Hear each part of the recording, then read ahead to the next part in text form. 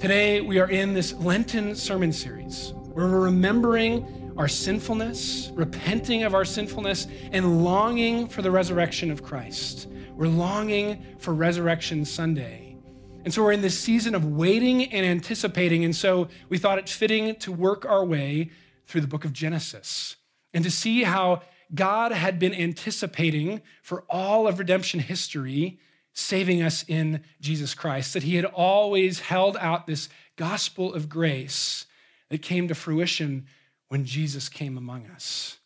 And so we see these stories, these foreshadowings, these types, these images that point us to that salvation. And today we're getting to Abraham and Isaac, the binding of Isaac, a really famous story. And we're going to see in this story how God invites us in to a deeply intimate covenant with himself, a covenant that demands everything from us, where we can withhold nothing from him, and we're also assured that he gives us infinitely more than we give to him. So if you have your Bibles, open with me to Genesis chapter 22. We'll begin in the first verse, and we're going to see three things in our text today. First, God, in his infinite freedom and sovereignty, demands that we withhold nothing from him, that we give him complete faithfulness, complete obedience. We give our whole selves to him. Secondly, God, in his infinite generosity, provides everything he requires of us. He is our provider. And finally, God, in his infinite love, doesn't withhold himself from us, but gives himself to us freely. So turn Genesis 22, verse 1 with me. After these things, God tested Abraham and said to him, Abraham. And he said, here I am. He said, take your son, your only son, whom you love, and go to the land of Moriah, and offer him there as a burnt offering on one of the mountains of which I shall tell you. So Abraham rose early in the morning, saddled his donkey, and took two of his young men with him and his son Isaac. And he cut the wood for the burnt offering and arose and went to the place of which God had told him. On the third day, Abraham lifted up his eyes and saw the place from afar. Then Abraham said to his young men, stay here with the donkey. I and the boy will go over there and worship and come again to you. And Abraham took the wood of the burnt offering and laid it on Isaac his son. And he took in his hand the fire and the knife. So they went both of them together. And Isaac said to his father Abraham, my father. And he said, here I am, my son. He said, behold, the fire and the wood, but where is the lamb for a burnt offering? Genesis 22 is a troubling passage, not just because it can be challenging to interpret, but because of the content, what we just read. We come across something here that is too much to bear. A pill that's too big to swallow. God asks the unthinkable from Abraham. Offer your son to me as a sacrifice. It seemingly goes against God's own character. It confuses us. It confounds us. It disturbs us when we take this passage seriously. What is going on here? And we see that God, in his infinite freedom, demands everything from us, that we withhold nothing. In this passage, we see how serious faith in God really is.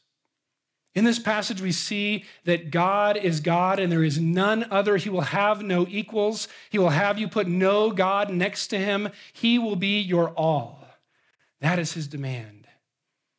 And Luther and Calvin, both in their commentaries on this passage, are equally as disturbed. They say there's a seeming contradiction here between God's character and what he asks, between God's promise and God's commandment. How could this be? What is going on?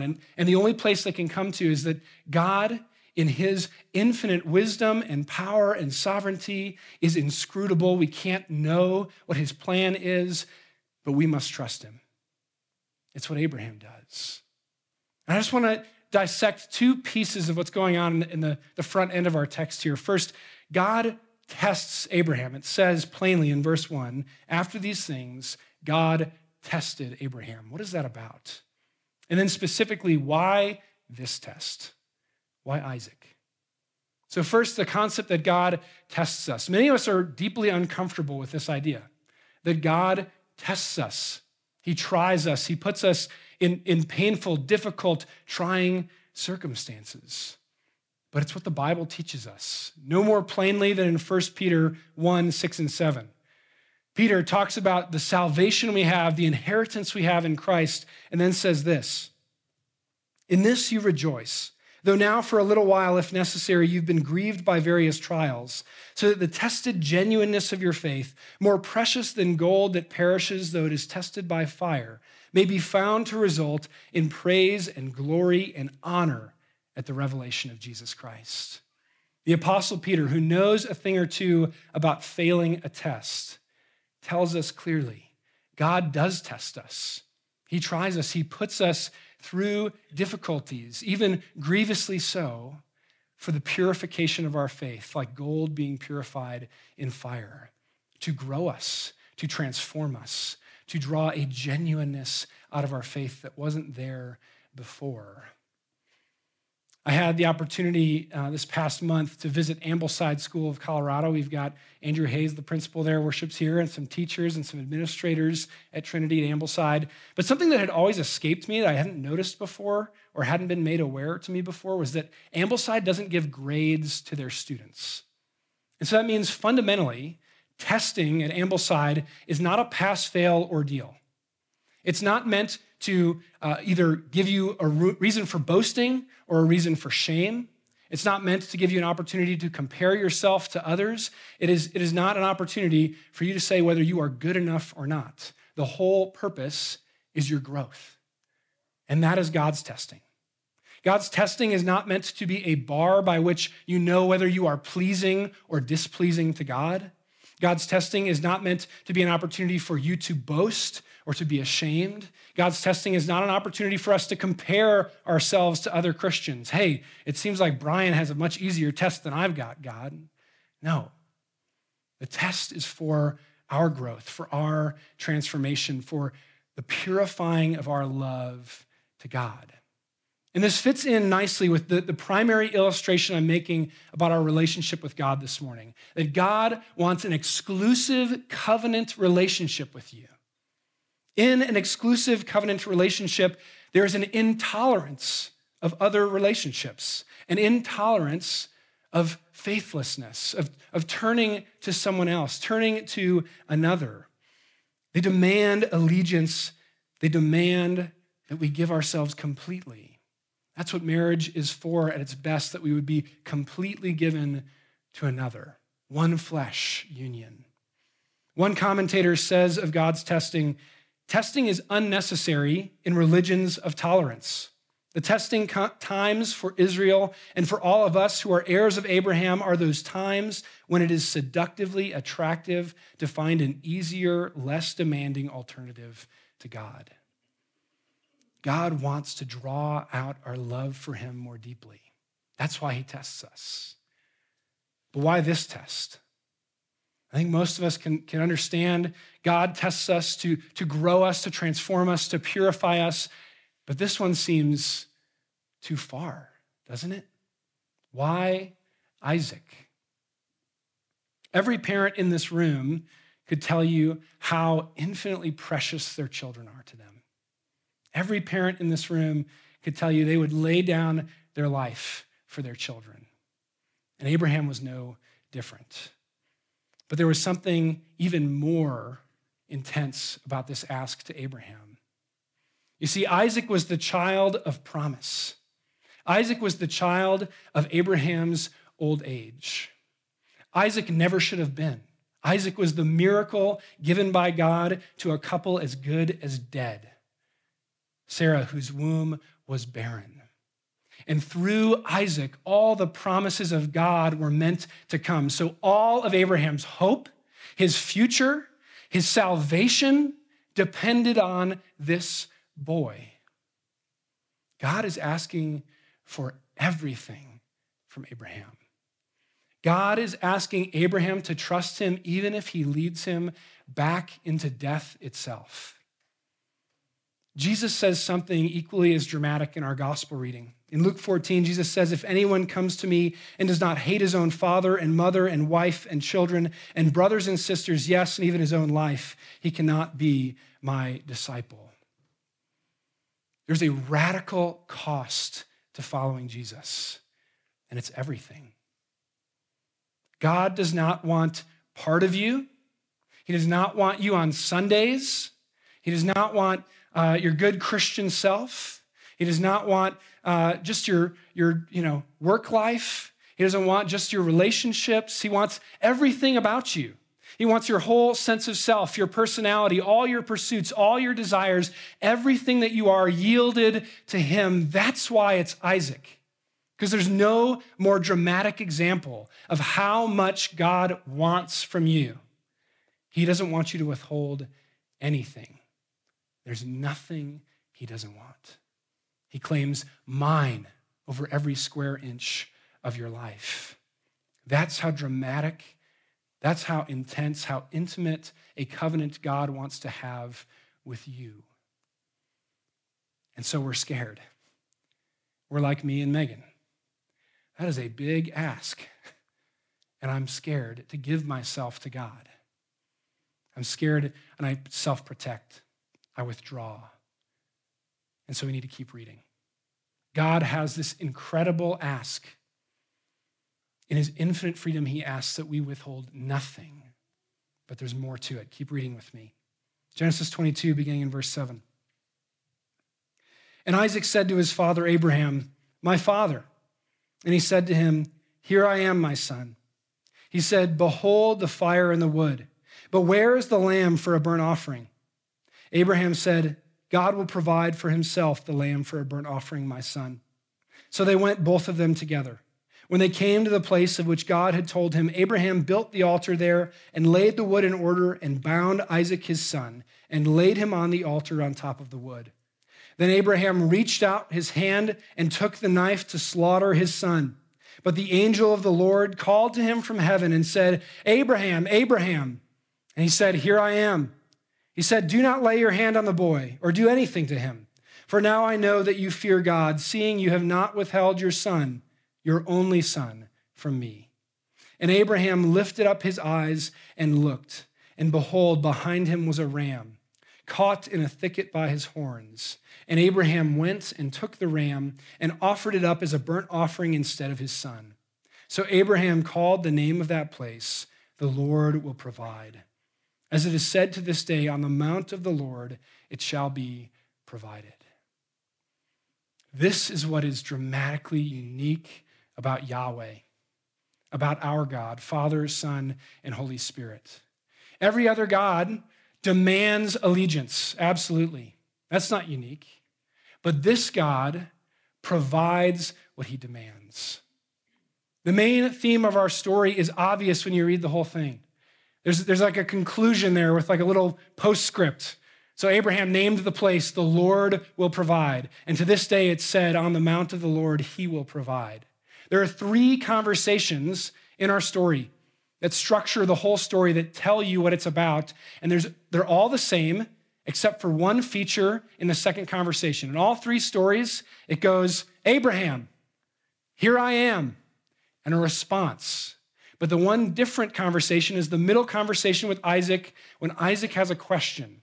And Abraham responds in the center of our story, drawing our attention, telling us exactly what the whole story is about.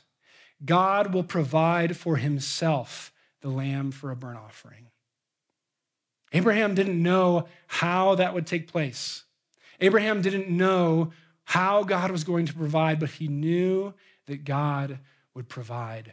God, in his infinite sovereign freedom, demands all from us, that we withhold nothing, but in his infinite generosity, he provides everything he requires of us. And we need this message desperately today. There is an epidemic of anxiety in our teenagers, but in our adulthood as well, all across the nation. An epidemic of fearfulness about scarcity. Is there enough? There's not an adult in this room, I don't care how much money you make, who would not raise their hand if I said, who here worries about money sometimes? Everybody does. Ever since we were cast out of the garden, where there was perfect, endless abundance with the provider God himself, we were sent out into a world cursed that produces thorns and thistles. And we, by the sweat of our brow, earn a meager living. And we are always concerned, is there enough? Is there enough for me? And deeply concerned when God comes and says, give me everything. Will I have enough? If I give to him, will I be left empty? And so once again, we're like young Megan and Kyle. We're scared to give ourselves to him. What if I give myself away and there's no return? What if I give myself away and I'm left broken? I'm left shattered. And so we are called to this intense faith that God is provider. Notice in our story that in no sense do we ever see the interior life of Abraham. I can't imagine the horror, the terror, the anguish he was experiencing on this 3-day journey to sacrifice his son. The fear in his heart, the leap in his stomach when Isaac asks him, Father, where is the offering? None of that is mentioned. None of that's in the text. All we see is Abraham saying, the Lord will provide. We're given a glimpse into his interior life in Hebrews 11. In Hebrews 11, 17 through 19, we read, by faith, Abraham, when he was tested, offered up Isaac. And he who had received the promise was in the act of offering up his only son, of whom it was said, through Isaac shall your offspring be named. He considered that God was able even to raise him from the dead, from which, figuratively speaking, he did receive him back. Abraham had faith that God provides. And that is the faith that we need. And that is the clear allusion to the gospel of Jesus. Because in Jesus, God has given us everything he requires of us.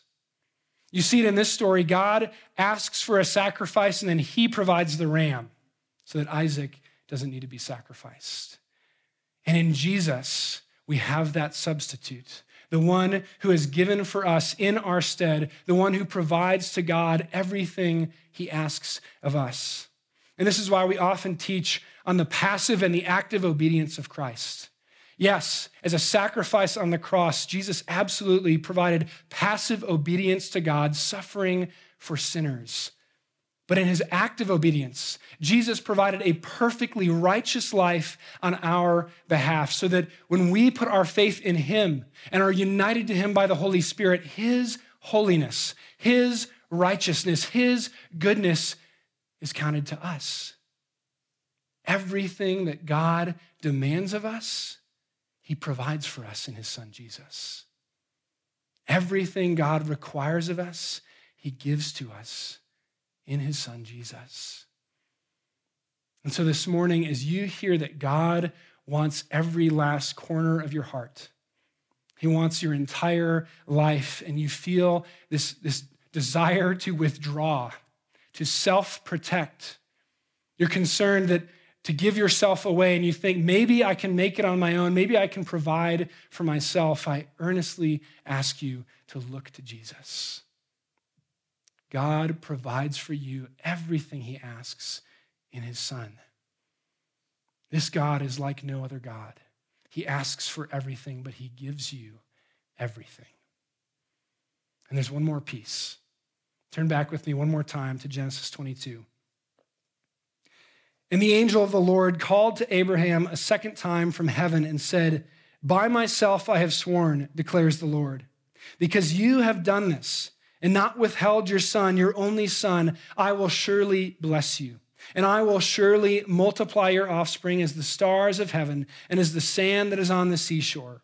And your offspring shall possess the gate of his enemies. And in your offspring shall all the nations of the earth be blessed, because you have obeyed my voice.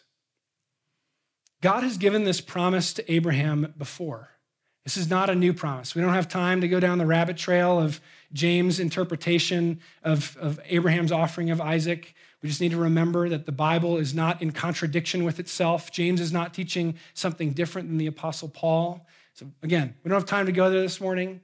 Here's what we know. God made this promise prior to Abraham's obedience. Now he's ratifying it again after Abraham's obedience, reassuring him of his complete faithfulness to him.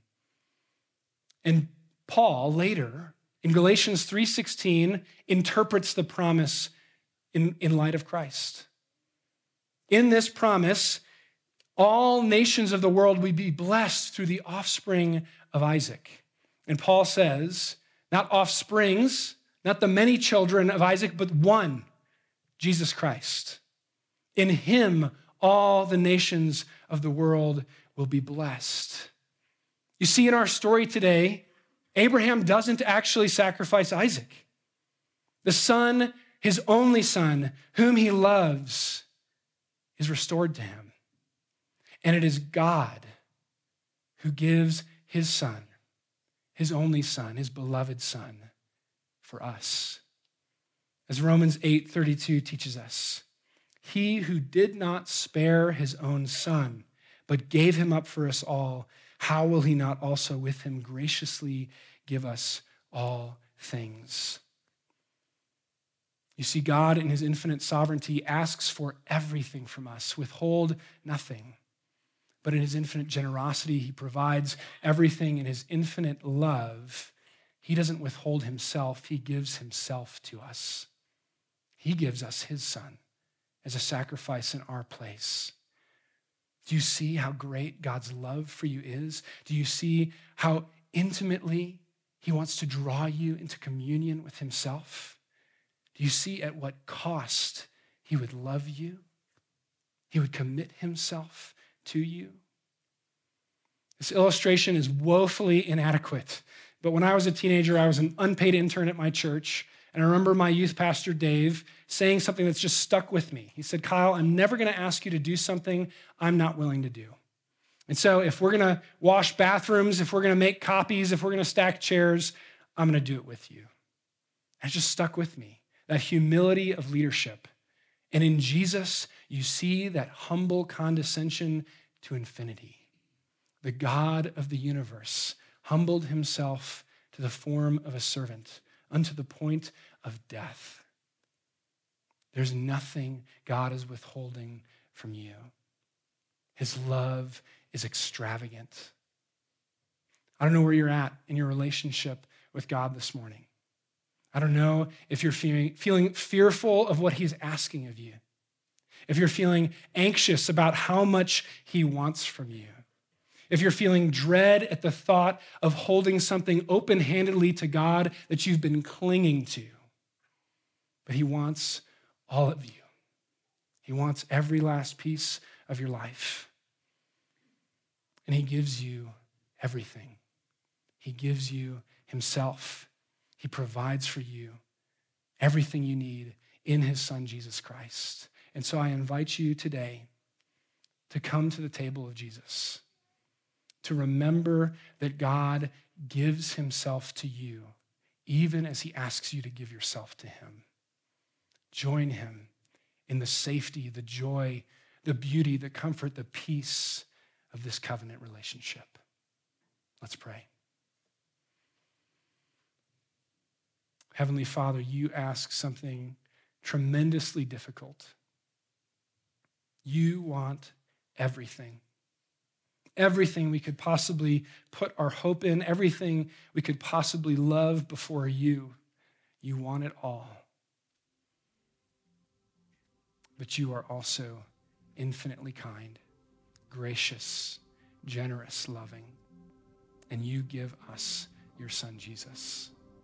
Lord, as we come to the table this morning, would you give us the faith to see that you are our provider?